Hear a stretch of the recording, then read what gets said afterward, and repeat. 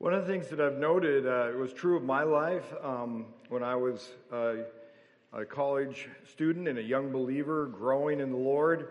I hear it in the questions our students ask through the years. I hear it in some of the questions that we handled in the relationships thing, as well as the conversation last night through question and response. There's this hunger to frame our lives to, well, what is this like? How do you know a thing? How do you discern a thing and all? And again, I want to, because we're trying to in a sense broaden the horizon of our perceptions so that it becomes more conformed and we experience more deeply the intimacy of Christ through the Spirit and the workings of Christ in our hearts and towards each other, that there's oftentimes a tension between the experiential and the formative worldview we have. And I just think this catches it quite wonderfully. A couple of kids, one quite worried about a second flood, and the other one, having read their scripture well and knowing the story well, was able to speak in and says, isn't this what good theology does for us? Isn't this what good knowledge of God, theology, knowledge of God, isn't this what it does for us? It gives shaping meaning to our world. And as it shapes our world, it allows us to, in wisdom and growing insight, it allows us to be discerning, it allows us to speak wisely, it allows us to have a frame of how to deal with what it means to be a Jesus person in the Western culture, in the early part of the 21st century, in a culture that has moved from being dominated by at least the underpinnings of a Christian worldview to now really being quite dominated by a very different type of agenda. Not all of it bad, but certainly oftentimes and deeply hostile to the Christian faith and to the witness of Christ. And so you are the generation because of when you were born, when your parents decided to, enjoy intimacy together, and here you are. But I want to remind you of the quote from Esther, which you're probably familiar with, for such a time as this. And so I want to encourage you, before we go to our final reflection, I want to encourage you to see yourselves having not been born by accident or some capricious type of thing, but in fact that you're born with purpose, and that God has breathed and created you for such a time as this, for your campuses to be communities of the Spirit and witnesses to the wonder of Jesus of Nazareth, our Lord and Savior, to be a people who penetrate every aspect of society. You will be the most educated formally. The question is, will you be a wise generation? And so to become a people that seek the wisdom of God and can penetrate the whole world because of your wealth and your mobility, if you'll give up the security of some of that, you can be a generation that profoundly reshapes the experience and the assumptions of those around you. And so what a noble calling. In a time where your sociologists say your generation that you're really struggling with, there's so many options. What is my purpose in life and stuff? Here you have a purpose that underlies whatever you do. You have a mission to be the people of God in the world. And the people of God are a spirit people. They have and they live and they breathe by the Holy Spirit and by the Spirit of Jesus and His Word. And so God, one of our themes is God has spoken His will, and the Spirit has hovered and moved, and He reshapes our own chaos into the cosmos of His kingdom.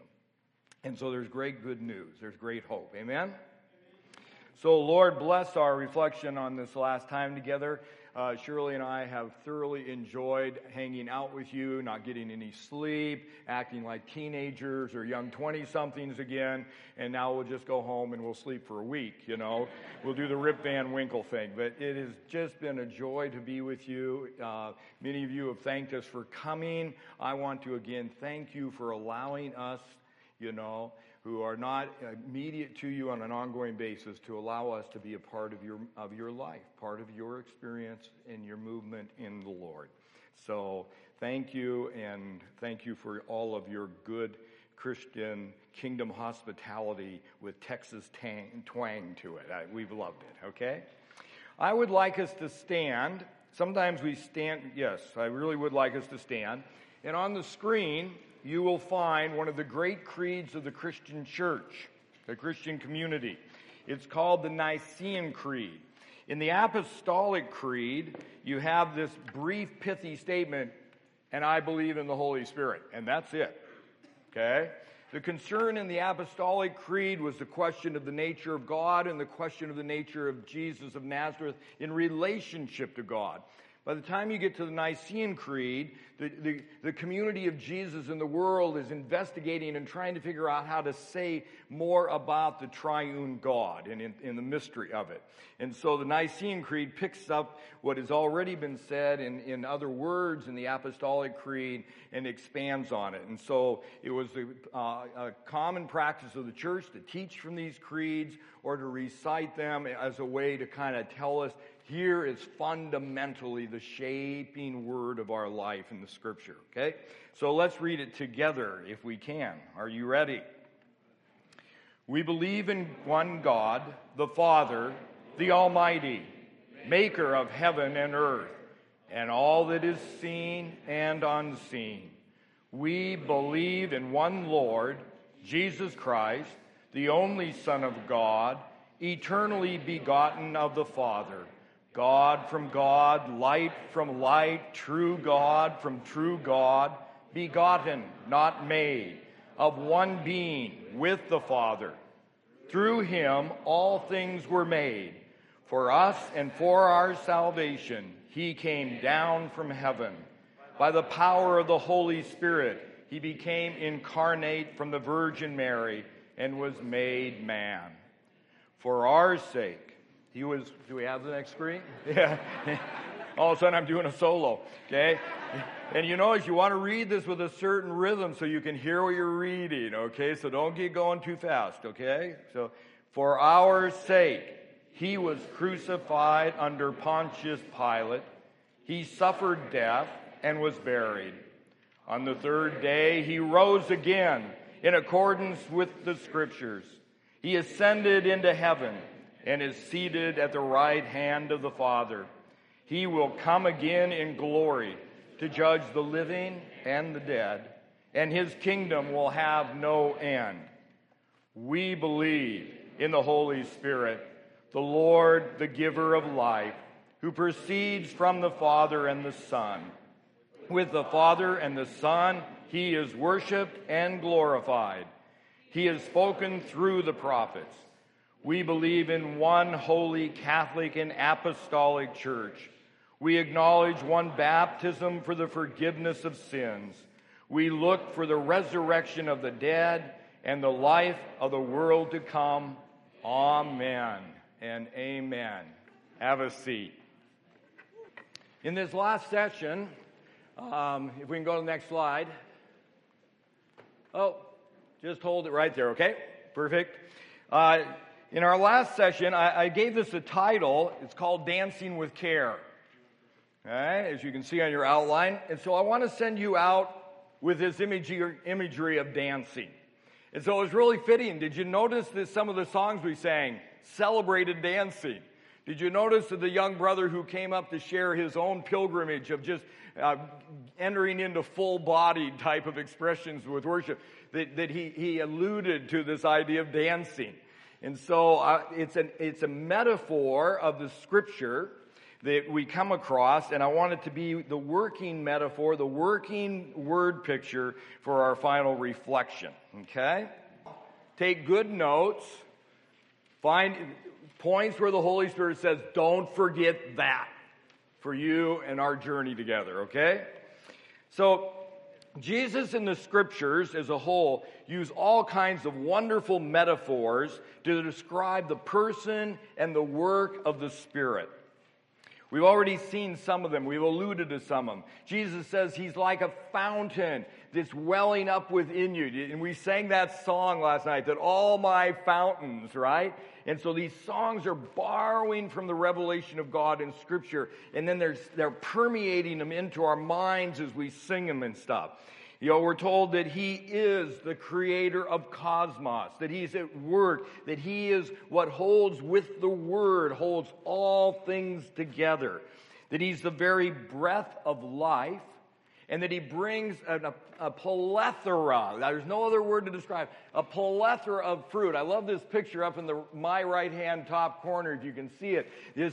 He's like a tree that bears all kinds of fruits of blessing and character. So we're told that he's a gift giver. In fact, he's the gift that keeps on giving gifts and turns all of us into other-oriented gift givers. He's a pressure in our lives. We're told that he presses behind us like a wind at our back, that he pressed Jesus into the wilderness, and then he brought Jesus out of the wilderness full of the power of the Spirit. So he's a presence that can invade us and fill us up. All these wonderful different images. And so in our last session here, as we think about the real challenge now is to take what we've heard, what we've seen, what we've experienced, what we've heard other people taste and see and experience, and now we have to keep just walking it out. One of my favorite book titles, sometimes I buy books just for the title, by the way, but this is a book worth reading. It's by Eugene Peterson, and it's a book on discipleship, and he simply named it A Long Obedience, but he thinks obedience is the joyful response of love, okay? It's not some, I gotta be obedient. A long obedience in the same direction, okay? We sing about the second coming of Christ. We are moving toward the consummation of his kingdom purposes every day that we live and walk. And so we're in a long obedience of followership. We're following where our Lord is going. And so your long obedience will take you back to your various campuses, to your workplaces, to your friendship circles, etc. And so this is the place where we go from here where we've been in retreat and reflection and refreshment. And now we go out and we begin to try to grow it until it becomes so internalized in us that it's like second nature to our life to live this way. That's the long fruit, the growing fruit of a long obedience, okay? In the earlier teaching session, we considered how Jesus and the Scriptures direct us to respond. And we saw that it calls us to kinds of a language of intimacy, waiting and seeking and communicating and listening. It's all the things that women tell men they wish that men would do more of, right? And it's interesting, and I don't want to make any big thing of this, but in the Greek, the Holy Spirit is a feminine word, okay? And now I'm not putting masculine, gender in that sense, but it's interesting that much of the movement of the Spirit has this kinds of qualities that are associated with godly motherhood and that kind of thing. And in the Scripture, we're told God is both a father, but he's also a mother to Israel. There's this mixture of genders. But I think one of the things that the Holy Spirit has done in my life, he has got me in touch with the implicit virtues that we oftentimes associate with the feminine side. And so I'm becoming more whole as the Holy Spirit teaches me to listen, teaches me to hear, teaches me to wait, teaches me to be something other than a testosterone-laced activist. Okay? And so there's this wholeness of our life in the Spirit. But I want to look at a second response toward the gift of the Spirit and those images today, as I said. In that second response, I want us to look at three texts, okay? I want us to start with Galatians chapter 5, verse 25. It's a wonderful and positive command. St. Paul, writing to the Galatian communities, says this: since we live by the Spirit, let us keep in touch with the Spirit. Let us keep in step with the Spirit. Paul, in my mind, must have been a dancer. And it is part of the Jewish tradition that they love to dance. Now, but it's not the kind of modern dance that we see so often that started in the 60s, where you're out on the floor all by yourself oftentimes. That it's really just me exhilarated in my own joy of body movement or whatever. The Jewish dances, the festival dances, there was holding of hands and there was rings and circles. It wasn't line dancing because that's just a lot of individuals hooked together, right? No, it was circles of life, and Simba said amen. Okay? It had to do with the beauty of motion. It had to do with the artistry and the athleticism of it. And somehow between the music and the words, and so today we found ourselves, me awkwardly, because I never have been able to dance with a hoot, twirling. When we twirled, whoever picked that song, Shirley will love you forever, because it allows her to do her twirl thing. We sing a song in our home community about twirling, and she just loves it, and she looks at me and says, can you just try to figure out how to make your feet go in a circle, okay? Well, this idea of twirling, actually, this idea of dancing is embedded in a statement about the character of God. It's in Zechariah, and I couldn't remember the text, so you'll have to find it. But it says that the Lord dances over us with joy. Or the word literally is he does a twirl. His joy causes him to spin, so to speak. And so here we discover God is a dancer. That God is moving and he enters into relationship. And dancing is always this interesting relationship. When Shirley and I dance, which is very, very seldom, there's all kinds of reasons for that, but the biggest one is that they were just completely clumsy. I love to watch people that really know how to dance, and who can do the movements of dance and group ballet things at our church and that kind of thing. Or we go to a wedding every once in a while, the bride or groom will say, oh, come on, you did our premarital, come out on the floor and dance. So we'll go out and stumble around for one song, And what we've discovered is that because we don't dance very much, it's hard for us to keep in step with each other. Shirley is a very yielding, generous, gracious type of woman, but she's not quite sure how to be led when you're dancing. So I try to explain to her, well, if I put pressure on your back and draw you this way, I'm going to move back. And if you don't feel pressure and you feel me leaning, then I'm going to go forward. And if we danced more often, we'd learn how to keep in step with each other. Right? Now, some of you are looking at me like a bunch of Baptists, and you go, dancing, isn't that of the devil? Yeah. Well, some of it probably is devilish, so yes, you'll have to be discerning what's appropriate, okay? But here's this idea. Paul says, since we live by the Spirit, let us learn to dance in step with Him. So the Spirit has a direction. He has movement. He's going someplace. He's doing something. And the challenge for us is to hear and to follow Him. He's now leading us. He's the new comforter, the new counselor, the new advocate. Jesus calls Him all these things in John 14 through up to the beginning of 17. Listen to how Jesus understands Him. And so we're called to this joyful thing of dancing. But to dance, you have to know. And there has to be a humility. You have to be able to yield. You have to hear the music. You have to hear the music of God's word to us and keep in step with it. But I want you to go out with a little bit of toe-tapping anticipation that here God is going to lead you back by His Spirit into the places you came from. And He wants you to twirl in the Spirit. And He wants you to keep in step with Him. Now, one would hope that that was easy, but at least Shirley and I find it's not even easy in the physical realm to keep in step with one another. So it is a learning type of experience. So that's the positive thing I want us to have in the back of our mind for you and I as we think about responding to the Spirit. And then I want to look at two commands that are put in the negative. Now, the thing you have to understand about negative commands in the Old and the New Testament is that they're there as a statement of what is being protected. So in the Old Testament, when God says, thou shalt not commit adultery, what it is saying is this incredibly high view of covenantal love. When He says, thou shalt not steal, there's this incredibly high and positive view of the right of the neighbor to live at peace, at shalom, without the threat of my breaking in and ripping off their stuff. Each command that's in the negative is actually a reflective tool to push our minds to what is good and to push our minds against what is evil. Okay? And so these are in the negative, but they celebrate a positive, if we can put it that way. Ephesians chapter 4, verse 30.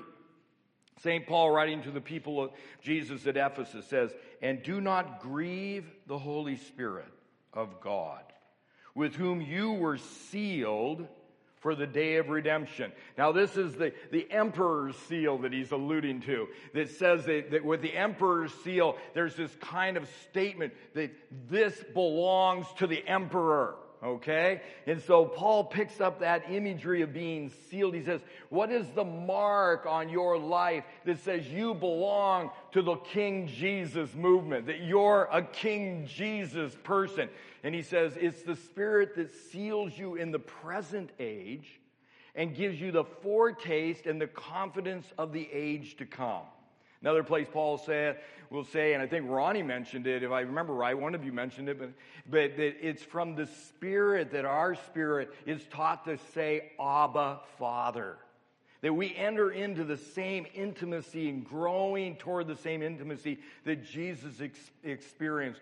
It was Jesus who used this Abba term so extensively that suddenly we hear this kind of intimacy and warmth.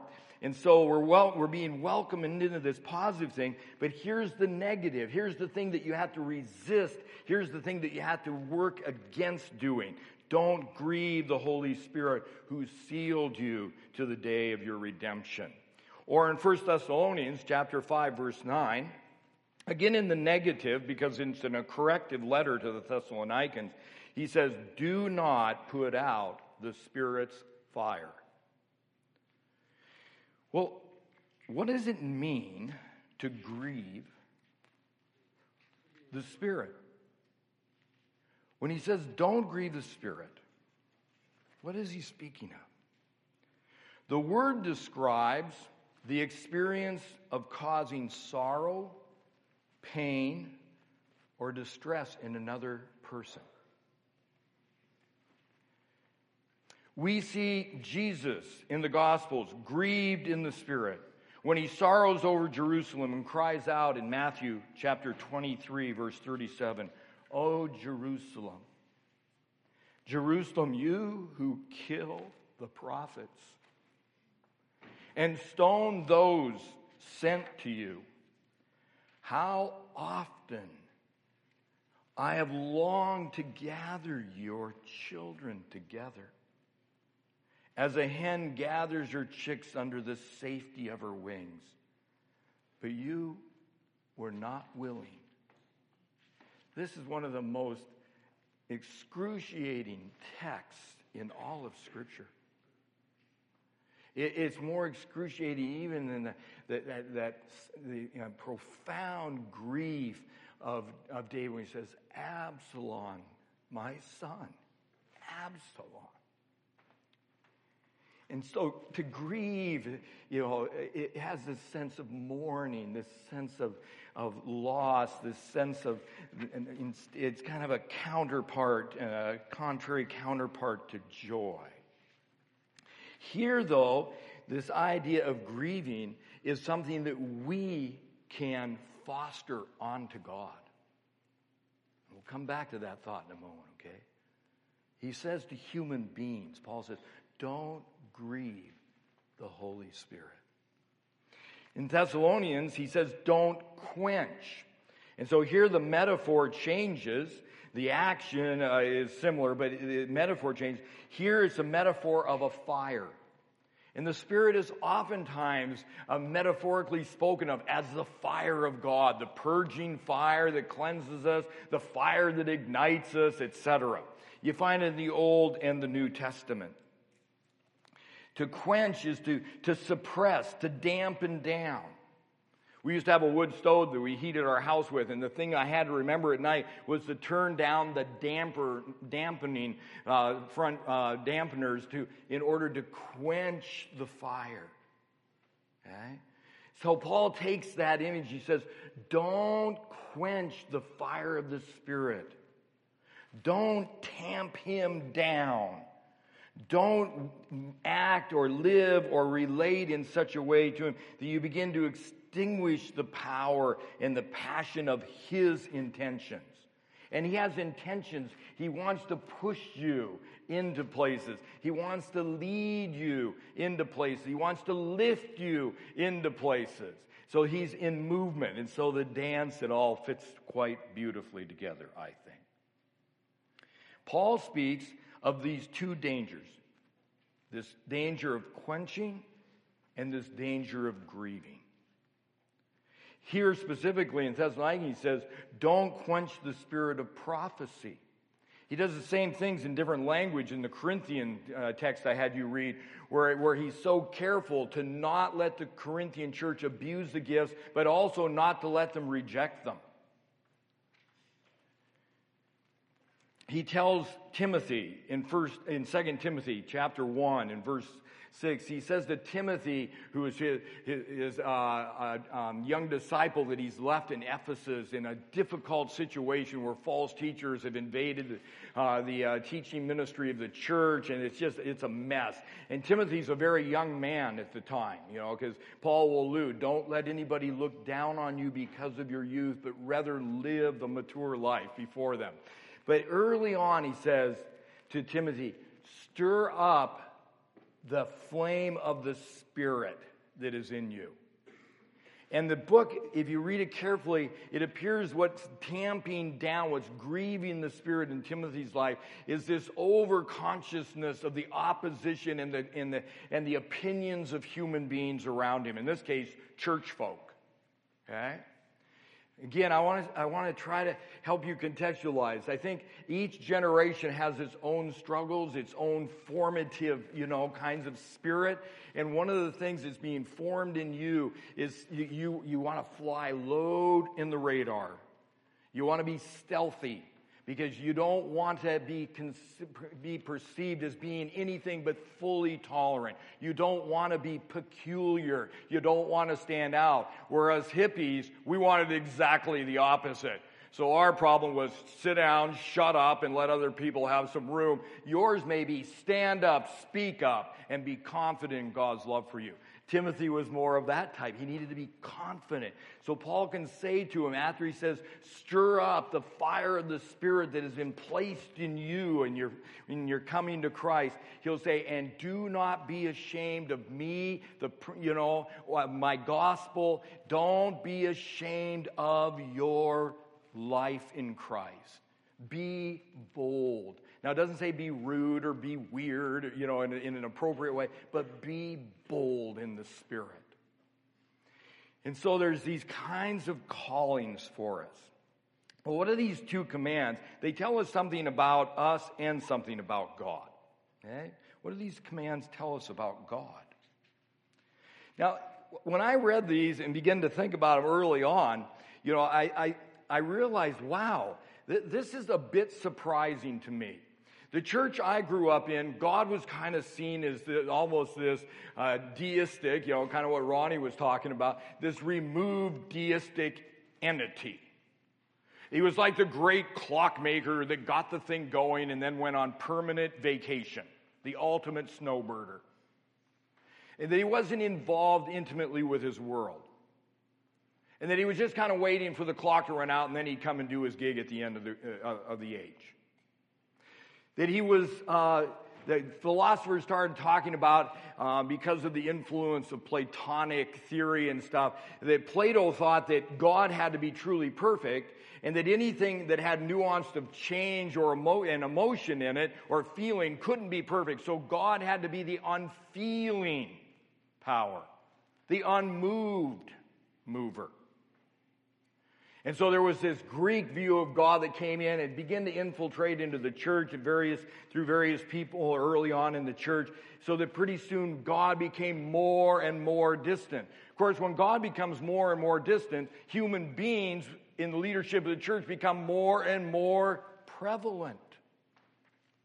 And so pretty soon we look to men or to women to guide us and direct us in an inordinately kind of leaning way, because we've diminished our own experience of God. But I'd like to suggest to you that he's not, in Paul's view and understanding, and in Jesus' experience, he's not the unmoved mover. He is the prime mover. God is described to us as the one who feels all things most fully and truly. And so these language groups of quenching and grieving, they're emotional language group, aren't they? You feel the suppression of the heart or the mind. You feel the kind of the sorrow of a grieving life. It also, these texts tell me that God has called us into what all of us probably take for granted, but sometimes we just have to remind ourselves that God has invited us into a two-way relational reality. That there is a sense even of partnership as we grow in Him. The theologians call the command of Jesus to go and make disciples in all nations to the end of the age and the end of the earth. They call it the commission, the Great Commission. That we are co-laborers with Christ, St. Paul says. In a narcissistic age, it all becomes, what are you going to give me next? And God gets transformed into kind of a celestial Santa Claus. And we're deeply disappointed because, well, I asked Him into my life and I didn't get everything I wanted. Or we get these conundrums. Well, why do hard things happen to people that love Jesus? Why? Because we live in a broken world. Jesus said, in this world you will suffer all kinds of troubles. He warned us. He is a spiritual realist. He says, but be of great good cheer, for I have overcome this world. And so we live in this, what I call this betweener thing, that we live with the sorrows of a broken world, and yet we live with the hope of the promise of a healed one. And so we bring something unique to our world. We bring a reliable hope, not just a wish dream. And we're already tasting the first fruits of it in the Spirit. We're already beginning to taste and see the joys and the pleasures of the kingdom of God. So God has entered into this relationship with us. It's the depth of God's love that we see revealed here, I think. The Lord's love is of such depth and magnitude that the Lord Himself embraces the possibility of experiencing true sorrow and true rejection from His own children. It's said graphically in John's first chapter of his gospel, where he says, but speaking of the incarnation, and Jesus says, He came unto His own, and His own rejected Him. They gave Him no room in their fellowship. Sometimes it's been talked about how much Jesus laughed, but what we're told is that He was a man of great sorrows. Now, I'm quite confident He had great joy. But it is interesting that the Scripture is concerned that we understand the depth of His sorrow. Like that text, Jerusalem, Jerusalem, you who stoned the prophets, how often I've longed to gather you, to save your children, but you would have nothing to do with me. What strikes me here, what I find so surprising, is that you and I, mere mortals, saved from our own rebellions by His grace, have been allowed to touch the senses of God. That God has chosen in His sovereignty to create a world in which there is time and space, and to create people who have the freedom to embrace or reject. Here is a God who took enormous risks in order to create the real possibilities and the potentialities of genuine love between Him and part of His creation. That what He did with the angels, He then did with us. That He created us to have the possibility of true relationship.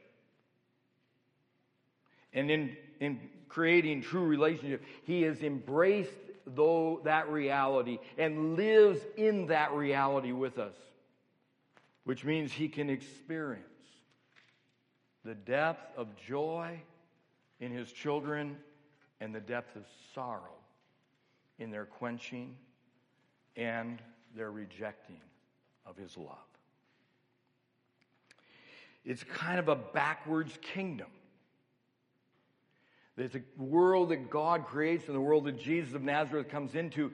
It's not like the king who dominates out of force and power and forces your servitude, but instead he's the humble king, almost a backward king, who instead appeals and invites you.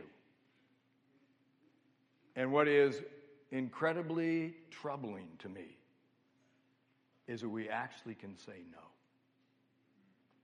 What is incredibly hopeful for me is he's created the doorway called the gospel in which I can say yes again and find deliverance from my alienation with him.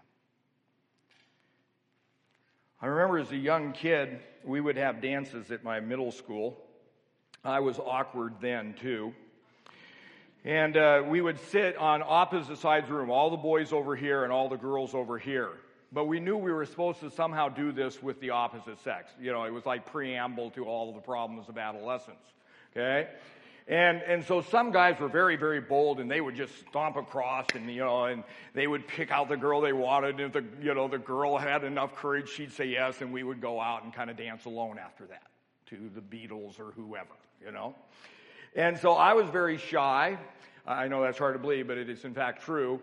And so I not only would be, one of the last guys to finally go and ask one of the last girls. You felt kind of socially, dutiful not to leave the poor girl sitting there, and you were feeling, wow, nobody picked me either for the team, And so we would do this.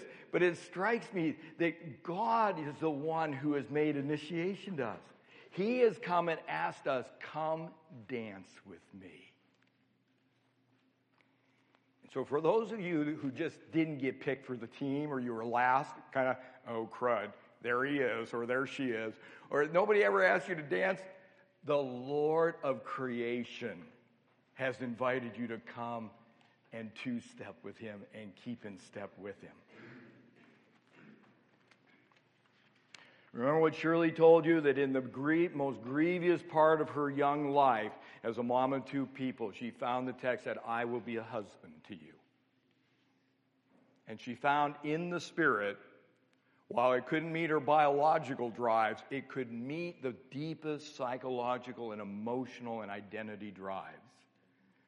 That he could come and say, come away with me, my beloved, my bride. Here he says to us, come and dance with me. Come and dance with the Lord of the dance. Remember the Father's words to Jesus. Here is my Son, and he pleases me greatly. The opposite of grieving, the opposite of quenching, that the Son, when he enters into the waters of John's baptism and comes out and is filled with the overflowing presence of the Spirit as he begins his mission consciously in the public frame. What is it that happens? The disciples said that they heard in the heavens a voice that said, this is my Son, whom I find great pleasure in. I've been asked by students at times, what do you want to hear when you get to the Lord? Whether it's the end of the age that I don't go through death, or whether I go through death, which is looking more and more like a real possibility. What do I want to hear? Shirley jokingly says, that she says, well, I hope somebody will be there to carry my heavy crown, I'm not near that confident, or sometimes she'll say something, I'll say, wow, you're patting her on your back, and she'll say, well, yeah, I just don't need any more jewels, they're getting too heavy. I mean, she's making fun of herself, mind you, okay? So, what do I really want to hear? I want to hear this. I want to hear my Father, my Abba Father, say what I never heard my earthly father say. Well done, son. Well done, good and faithful servant. Enter in. Come on in. I don't care if I hear anything else. if I could hear that one word as God's final welcoming word. Now, it would be fun to hear it along the way too, huh? Jesus hears it at the beginning. We need to learn to hear the Spirit. But it also means that we need to walk in a way that is pleasing to Him. The fact that God can be sorrowed and His Spirit's freedom in us quenched, I think should cause us to wonder what troubles God. It's only when we become aware of what grieves or quenches Him that we better understand the nature of the dance. One time, Shirley, I went to a place and they were teaching square dancing, and the problem was I didn't even understand the language. You know, you're supposed to do-si-do and all this other stuff, and if you don't know the language, if you don't know how it's structured, you can't even follow the way of it. I think it is imperative that we listen and read and reflect again on God's revealed word to us, and especially in the presence of Jesus and His life, what it is that grieves or quenches Him. What do the prophets call us away from? And I think we have to stir up in our hearts something that I don't think is normal and natural to the fallen nature. I think it's normal and natural to true sonship or true daughterhood, but I don't think it's natural to our fallen nature. And that is that we need to stir up a carefulness and a sensitivity to not cause sorrow to God's heart as best we can. That we should strive with our strength to not grieve Him. We're told that in Christ we've been born over and that we've been given a new heart. And this new heart's first fruit, the first impulse of the Spirit's guidance in your life will be to learn to love God with all your heart. This is a good death to the self. Because one cannot love oneself, which is the root of almost all sin and evil in the world, and have room to love God with all your heart. And so we could try to kill ourselves, which is really difficult when you're so incredibly self-concerned as we are as human beings, or we can simply make our focus go to loving God, and He will invade and press us into our right place. He will create a new heart in us as we attend to Him in love. It's only when we become aware of what grieves and quenches His Spirit that we'll be able to be careful to watch over our steps and to dance with Him in ever-growing proficient joy and beauty. Listen to what St. Paul says to the Ephesians in trying to help them understand what things to not step in, what things grieve and quench the Spirit. Chapter 4, verse 25 through 32. Therefore, each of you must put off. Metaphors changed. So you're going to have to mix dancing now with what you're wearing. St. Paul says, each of you must strip off the clothing of falsehood. You have to strip off this clothing of living a false-speaking life, a facaded life. And you should speak truthfully to your neighbor. For we are all members of one body.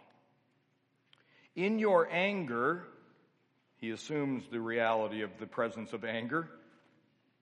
In your anger, do not sin.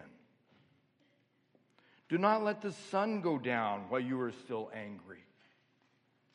And do not give the devil a foothold. He who has been stealing must steal no more. And there's lots of ways to steal besides just ripping off somebody's iPod or iMac or anything. Ripping off somebody's purity. Ripping off somebody's reputation through slander and gossip. ripping off somebody's confidence or sense of belonging by alienating from them because they're awkward or different than your awkward differentness. Lots of ways to steal. Here he's probably talking quite literally about thievery in the normal way we think of it, because he goes on to say, he who has been stealing must steal no more. Rather, he must work with his hands, doing something useful with them, so that he may have something to give to those who have need. This really was transformative in my life. I owned a business, a janitorial business, put myself through college. And before I came to know the Lord, I never thought of my work as a means to create generosity. That God has put in my hands the opportunity to make wealth in order to bless those who can't or, due to circumstances, don't have enough. The Old Testament says there's to be no poor amongst you, Israel, not because there weren't poor people, but because those who had much were to give generously to those who did not. This is a radical different kind of worldview than the communist worldview, that where by force of arms and forced conformity, we're going to create social egalitarianism, equality. No, this is the working of love. That God liberates me from kind of the self-possessed life that steals and grabs all the stuff for me, including other people's stuff if I can.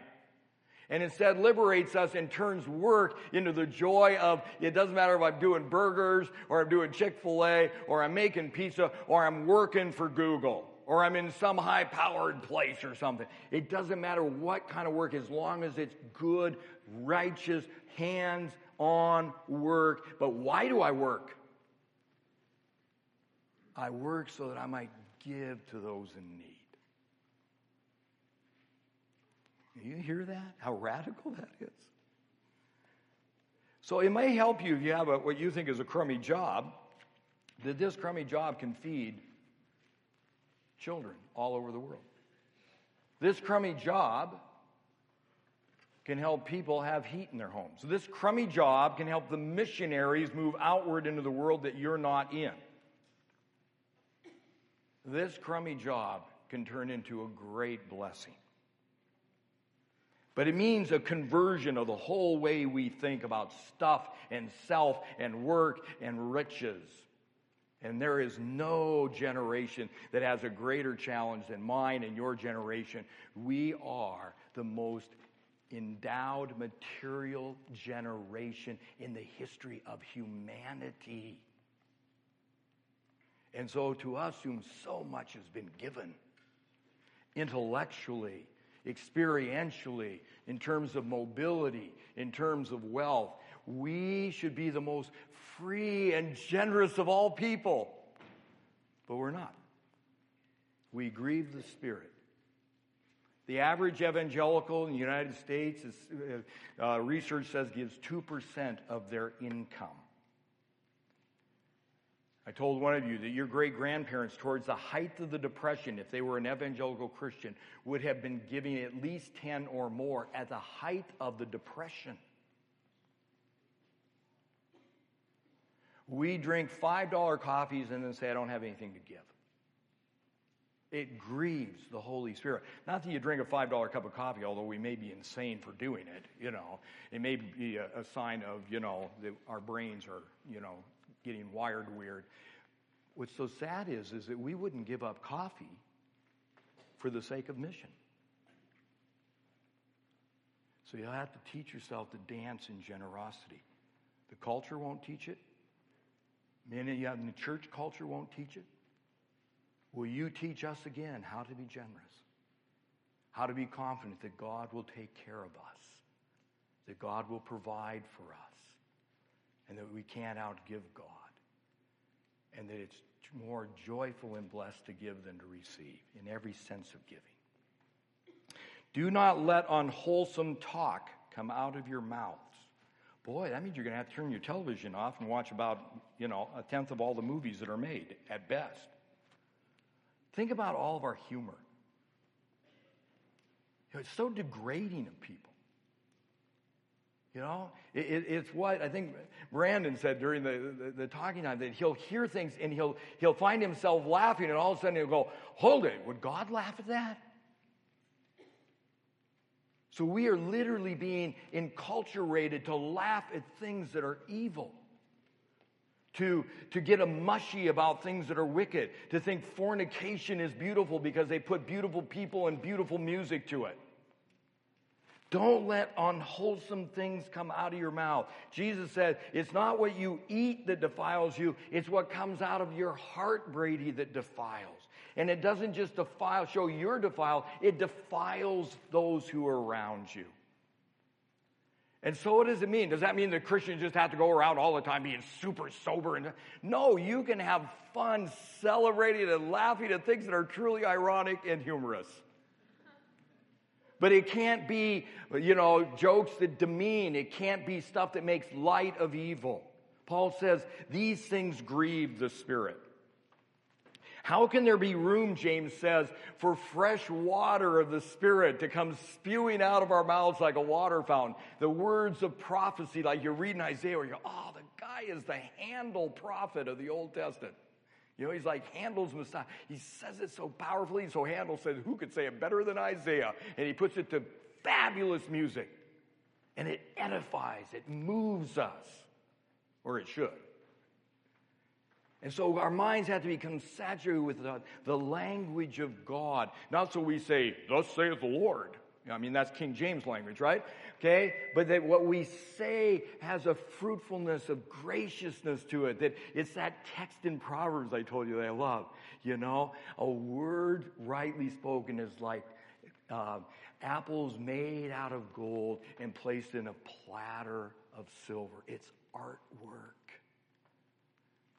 And James tells us that the most unruly member of our bodies is our tongue. And James wonders, how can we speak such bitter waters and fresh waters at the same time? He says it shouldn't be mixed. It ought to be all good, safe water to drink.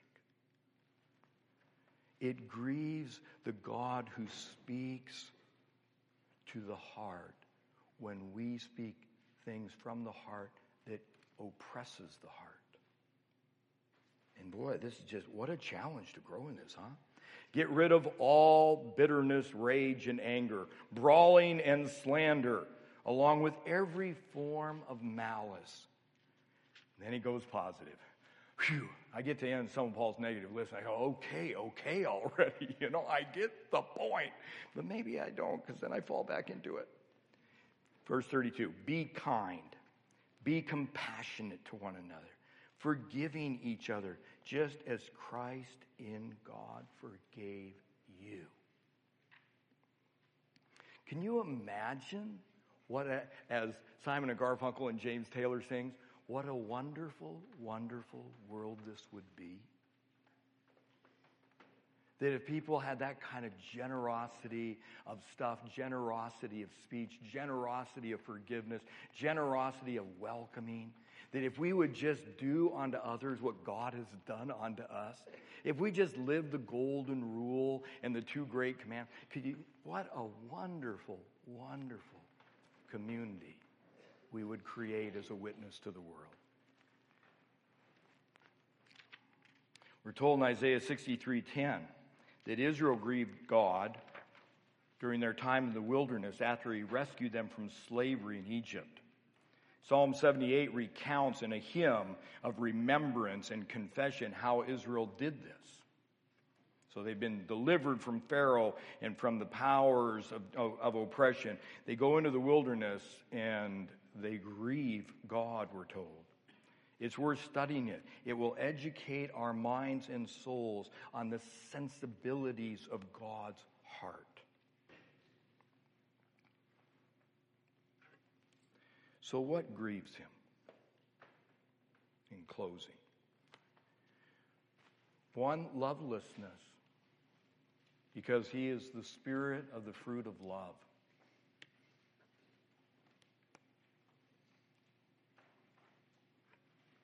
Unholiness, because he's the Holy Spirit.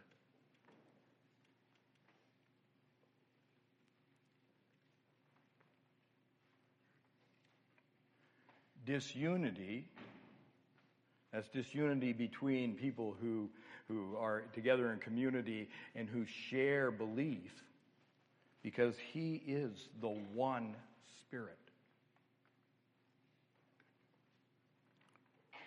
One of the officials in the denomination that I work with shared with our church board and stuff. He said, sociologists are writing now about the post-denominational Christian world. Now, they think that it's coming. Will we ever get there? I doubt it, because human beings like to have their teams. Go Hawks. And we think somehow we are superior because we're on this team. We're arrogant. Rather than teaching each other gently what we see in the Scripture and what we believe, and having open hearts and honoring hearts, we instead say, I'm of Paul, I'm of Apollos, I'm of Cephas.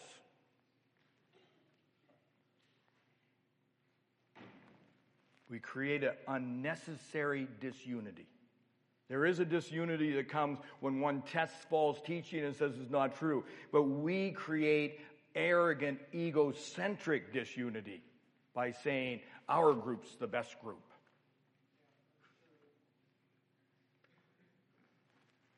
We create tribes instead of a culture. It is so splintered that we very sensitively, I hope, and out of a desire to see unity be birthed where it can be, when we take communion at the end of our year, this last year, we broke bread first, and we said, this is not communion. And we did it because very conscientious Catholic students that are part of our community, but also have all their life been raised, that you don't share in this communion meal with those who aren't part of the Catholic communion, part of the problem of the division of the church in the world. That they were left out of our bread breaking and our celebration of our life together. And so we said, we will do this kind of sharing of the bread of life. And this is not communion. And then we will serve communion to those of you who in good conscience can do it. We accommodated.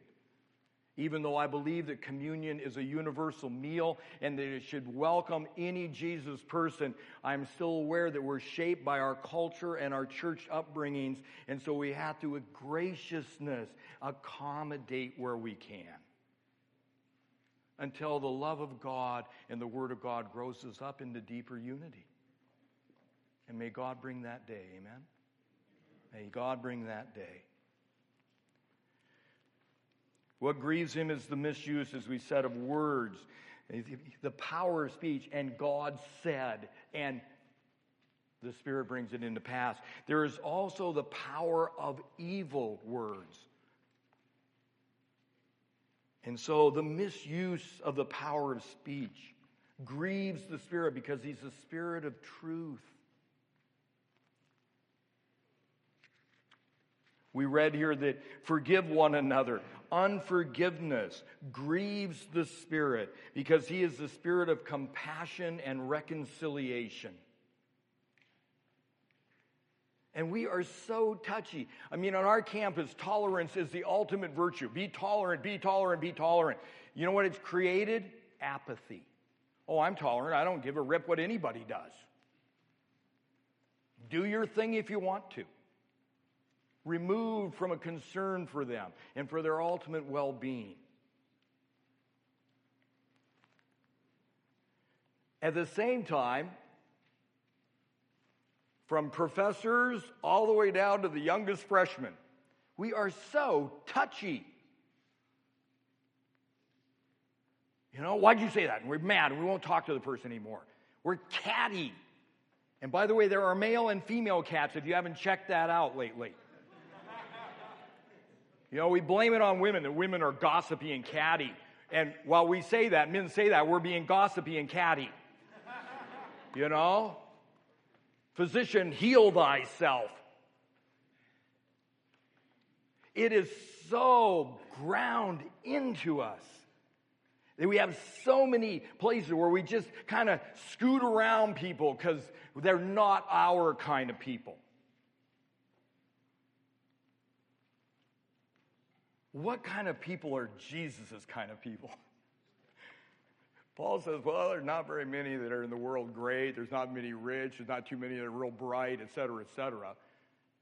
He says, it seems like awkward and disheveled kinds of people come to Jesus.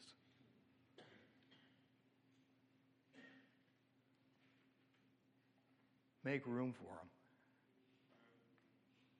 Because maybe you fit the cultural stereotype of not being disheveled or awkward, but in the terms of the kingdom of God and holiness, we are all disheveled and awkward.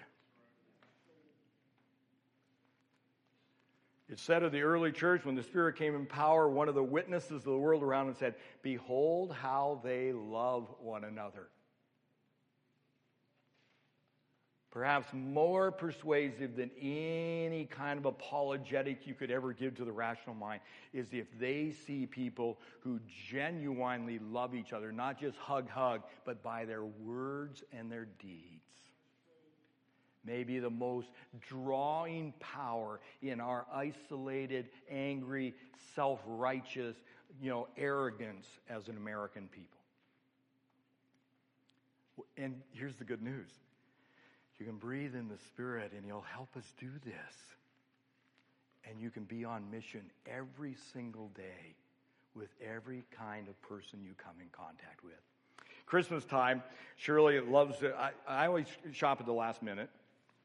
Drives Shirley nuts, so now she just does all the shopping. She compensates for me. But one of the things that we have fun doing at times, and we've talked about new ways to kind of grow that, we haven't done it yet, is that you'll walk in and there's so much stress. You notice that? And people are just barking at women and men that are working at cash registers. I mean, these people are just trying to do their job. And people are just dumping on them. And so we just kind of self-consciously try to say, how would Jesus treat this person who's checking me out here, How do we say to them, thank you? This should become second nature to us, but to do that, you have to practice dancing with the Spirit. You have to keep in step with Him. Well, those are things that grieve Him.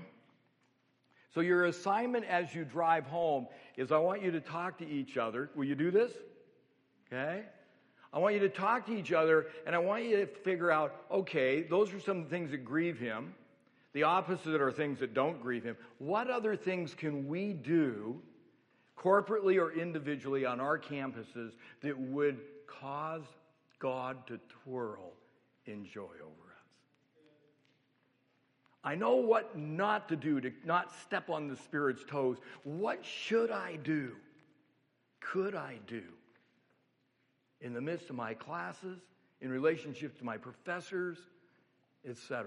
How can I become light and salt in a kind of tasteless, tacky world? And then go dance those things. Go dance your campus. Go live in the Spirit. Go and experience the Abba's joy in you. God bless you. Worship team, I want you to join hands. And as the worship praise team comes to help us celebrate Him,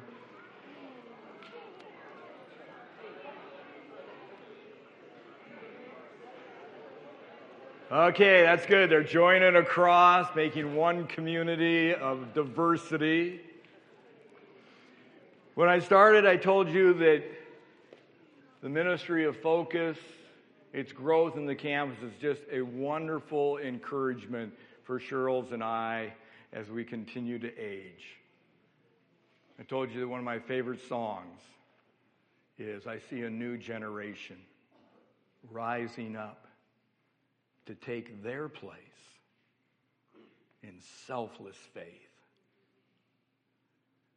I see the real possibility of students who are hungry and who want to make a difference in their world. I sense in so many of you a hunger for His Word, a hunger to be full of him. And so, thank you. Press on. Press on with all your strength to the high calling that's in Christ Jesus. Abba, I pray you'd bless these brothers and sisters. I pray that you would speak to them, teach them the way of hearing, allow them to experience the ministry of your Spirit in them and through them. Lord, we pray what Pope John the 23rd prayed when he prayed, "Come, Holy Spirit, and create a new Pentecost in our world." We join that prayer of the Church of the Ages and say, "Come, sweet Spirit. Come, we need you." And we thank you, Abba, that in your love shown to us through Jesus, our Lord, and the one who has saved us, that we've now received the Spirit that begins to shape him in us. Bless these young men and women and grow them up into elders and servant leaders. Give them wisdom beyond their years and make them a peculiar people of joy and genuine hope in the world in which they live. To you be the glory. Great things you've done. Do great things in us. And do the great work of reconciling the nations to yourself. We pray your blessing in the name of our Lord Jesus and in the presence of the Spirit. Amen.